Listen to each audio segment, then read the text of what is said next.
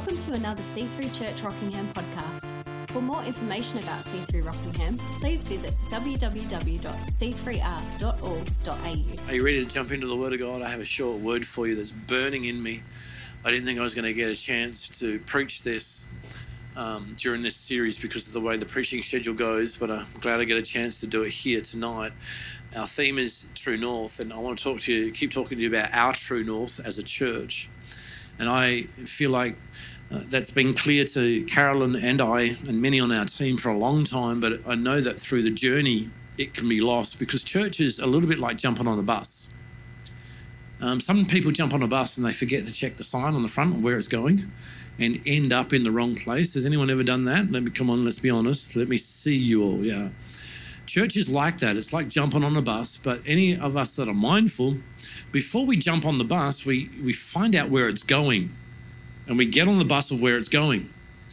It would be not very smart today to jump on a bus that's going to Fremantle and then all of a sudden recognize, I don't want to go to Fremantle, and just go up there and get in the driver's ear and say, I don't want to go to Fremantle, I want to go to Armidale, and try and get him to go to Armidale. What's he going to say to you? Jump off this bus, catch the other one to Armidale. Unfortunately, some people jump on churches and want to change the direction of the church. Oh, that was such a good message for a conference.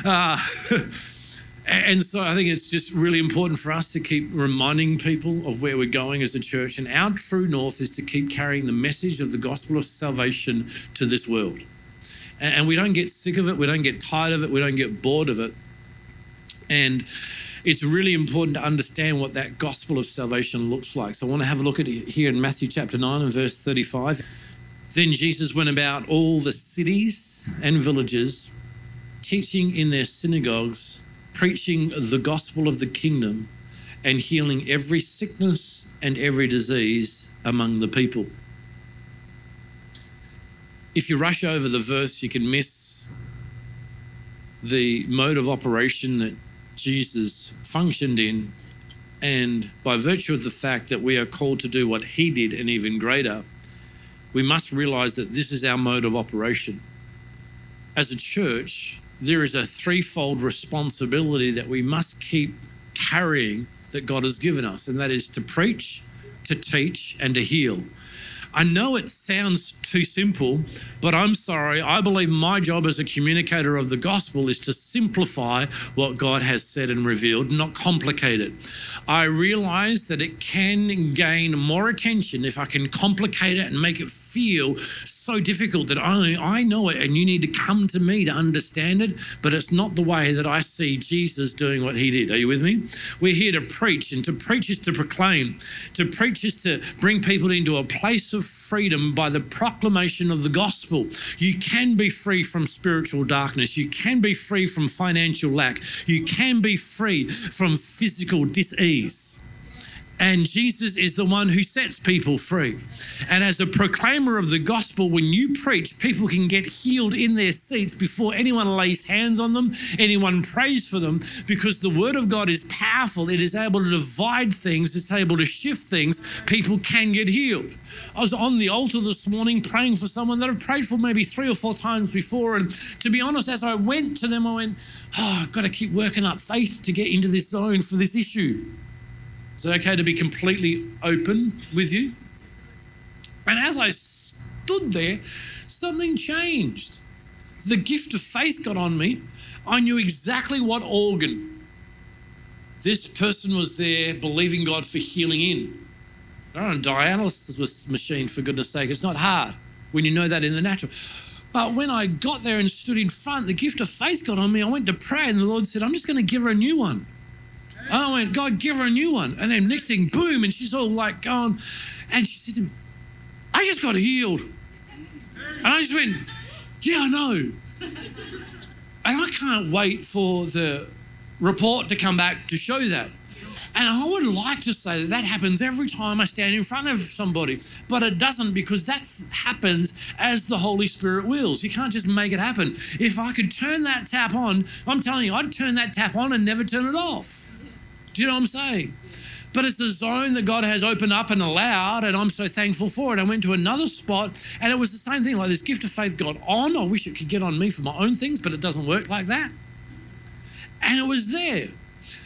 When the gospel is preached, God is obligated to show up and back up his word on our behalf. We are here to preach, and it's not just for the pulpit person, it's not just for me and those on staff or those that get on roster, but it's for you also. You are a preacher of the gospel. You say, no, I don't know how to do it. Yes, you do. Here it is. Are you ready? If you've got a voice recorder on your phone, now's a good time to click ping. Yes, record. You can record this next 60 seconds because it'll help me. Let me give you the entire message of the Bible once again. And if your eyes begin to roll back, that means you've heard it from me at least 6 times. I've only got to get your eyes to roll back once more, and you've got to unlock for the rest of your life. So get over it. Here's the message of the Bible from Genesis to Revelation in 4 short statements. The Google, Dr. Google and Information Google and Encyclopedia Google tells me that if you sit down in a committed manner and read this book from cover to cover, it'll take you about 84 hours. So what's your excuse for not reading it from cover to cover? But here's the whole message in 4 statements. Number 1, God loves you and has an incredible plan for your life. First statement. Second statement, man is marred by a state called sin, and as a result, cut off from God's love and God's plan. Third statement, Jesus Christ is God's exclusive solution for sin. There's no other solution for sin. Not effort, not will, not sacrifice. Jesus Christ is God's exclusive solution for sin. Sin is the problem. Jesus is the answer. That was the third statement. Fourth statement. Each one of us must personally receive Jesus into our lives. When that happens, the sin problem is removed. We get to experience God's love and know his plan for our life. That's the gospel. Everything else is an overcomplicated expression of some form of religion. Let me remind you, you haven't been called to Christianity or churchianity. You've been called to the gospel. We are carriers of that message. So I just said you're a preacher of the gospel. Your responsibility as a follower of Christ at a base level is to understand those 4 coordinates. They're called the 4 spiritual laws. If you Google it, you'll find other data to support it. There's an app you used to be able to get that you can put on your phone. But you need to be in a position as a follower of Christ where you can articulate that in some form of confidence to people that you come in contact with or are in relationship with. Why do you believe what you believe? Because of those 4 key statements. It's called the 4 corners of the gospel, if you need to know. Are you doing all right? Because Jesus paid the penalty of our sins, breaking the power of sin so that we could stop the practice of sin and receive the promises of salvation. Can I say it to you one more time? Jesus paid the penalty of our sins, which broke the power of sin over my life so that I could stop the practice of sin and enter into the promises of salvation, which is incredible. A lot of people aren't happy with the fact that it's as simple as that, but it is as simple as that. It's up to me to respond to the love of God. It's up to me to respond to the gospel. But the reality is, once you respond, the power is broken and change begins. We proclaim freedom from spiritual darkness. We're not in spiritual darkness, We have seen the light. Ha, ha, ha. Everyone wants to make fun of us, but actually we've seen the light. Spiritual darkness has been broken off our life. Financial lack as a spirit, as an experience, has been broken off our life. That's why we'll teach on biblical economics that I can sow a seed and reap a harvest financially, and God will break that thing off my life. And as I engage in seed time and harvest principles, I can grow my financial crop. Physical sickness, we can be free from physical sickness, and it happens supernaturally. It happens naturally, and it happens through growth of knowledge.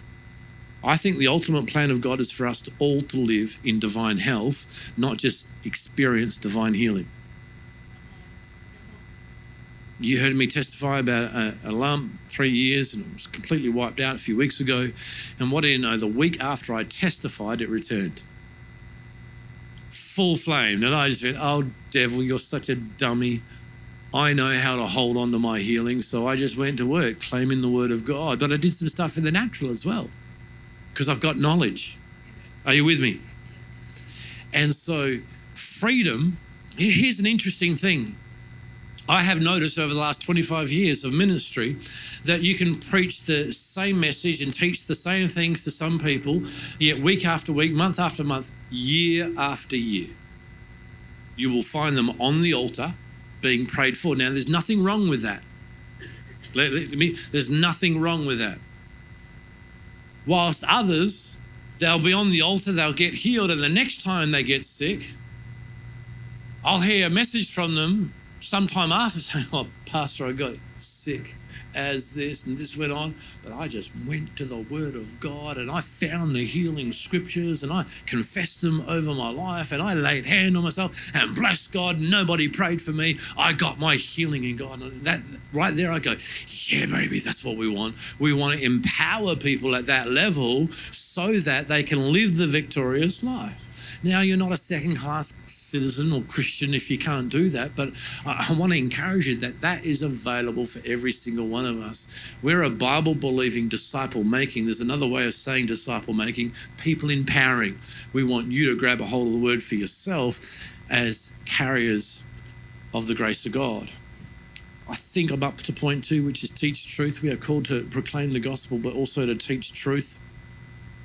And in Genesis chapter 26, it's interesting that God says that the promise of Abraham is going to come on Isaac's, the promise of Abraham is going to be passed over to Isaac. And he says he's doing that because his father listened to him and obeyed all of his requirements, commands, decrees, and instructions.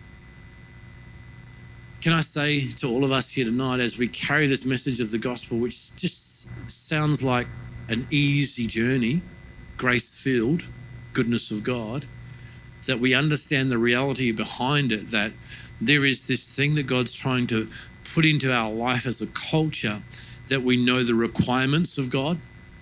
To whom much is given, much is required. We understand the commands of God. Listen, we are in Jesus and he does love us the way we are, but there's still commands that comes from the word of God to us today as New Testament believers. They're not suggestions. Yeah, I thought that would go down well. There are some commands. There are things that God has commanded us to do. And that is why we need to teach. We need to teach truth. The truth is there are things that God requires of us. There are things that he commands us to do. He commands us to love each other. He doesn't say, you know what, if you're just kind of sick and tired of loving that bunch of people down there at C3 Rockingham, go try the next place. He doesn't say that. He says, love your brothers and sisters. Love. Gosh, that didn't go down too well at all. Decrees also. And instructions. It's who we are. Every single person in this room tonight is called to proclaim the gospel. Okay, let me say this. Every single person that's a passionate follower of Christ is called to proclaim the gospel. One-on-one, in some way.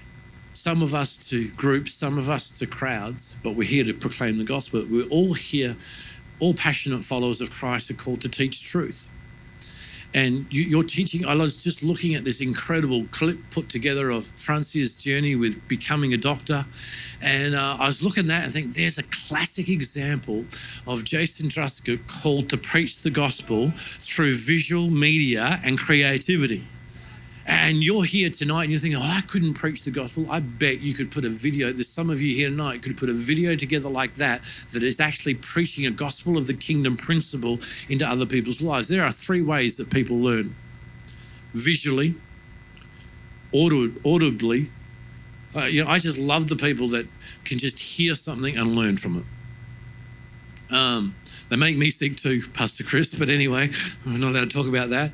But the vision, there's others that you can hear it all day and you just don't get it. But if you see it visually, you go, oh, I get it. And then the third way that people learn is through what's called kinesthetics, which is basically on-the-job learning on the job. Learn by doing it. And so I mentioned that, reminded you of that because, you are here, you are called to teach, but you say, I'm not creative and I'm not really good at speaking to people. I wonder how that's going in your marriage. Anyway, but I tell you what, if you can't do those two, I bet you're the great person that can get alongside somebody and teach them on the job. And oh my goodness, like never before, the church needs people that can just walk alongside somebody else and show them practically how to do life, show them practically how to pray, show them practically how to come to a connect group and actually integrate into the connect group and do the discipleship journey. And then finally, we're not just called to preach and teach, we're also called to heal. I believe with all of my heart, like the Bible declares, that we are called to bring healing to humanity. And oh my goodness, there's a fair bit of healing needed. And I'm so thankful that healing doesn't just happen through the laying on of hands.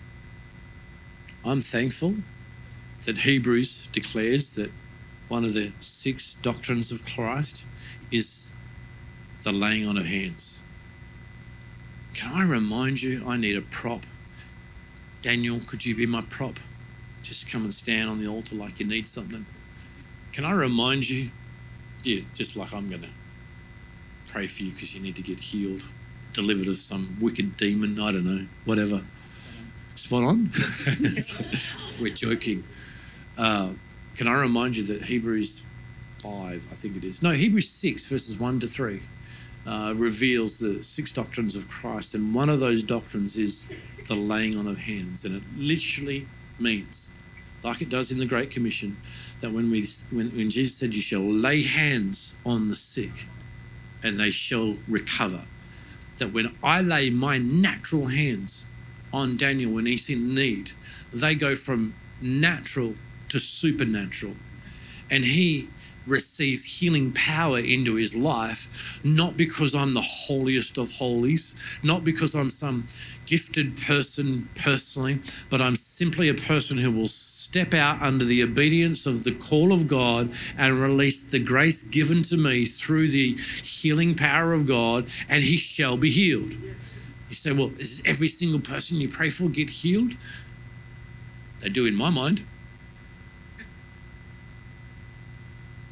They do in my mind. Does it happen straight away? No. But that's why the Bible says they shall recover. Has anyone you prayed for, Claude, died? Yep. So what? People die all the time. Anyone want me to pray for them?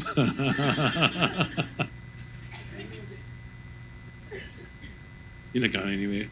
Got another 60 or 70 in you, at least. But can I remind you that we believe in the laying on of hands? It's not just for healing. It's for positioning, the imposition of hands for setting someone apart for ministry. Ordinations that we'll do at the end of the month will come by the laying on of hands. Can we not become familiar with this thing? This is a sacred thing. Thanks, man.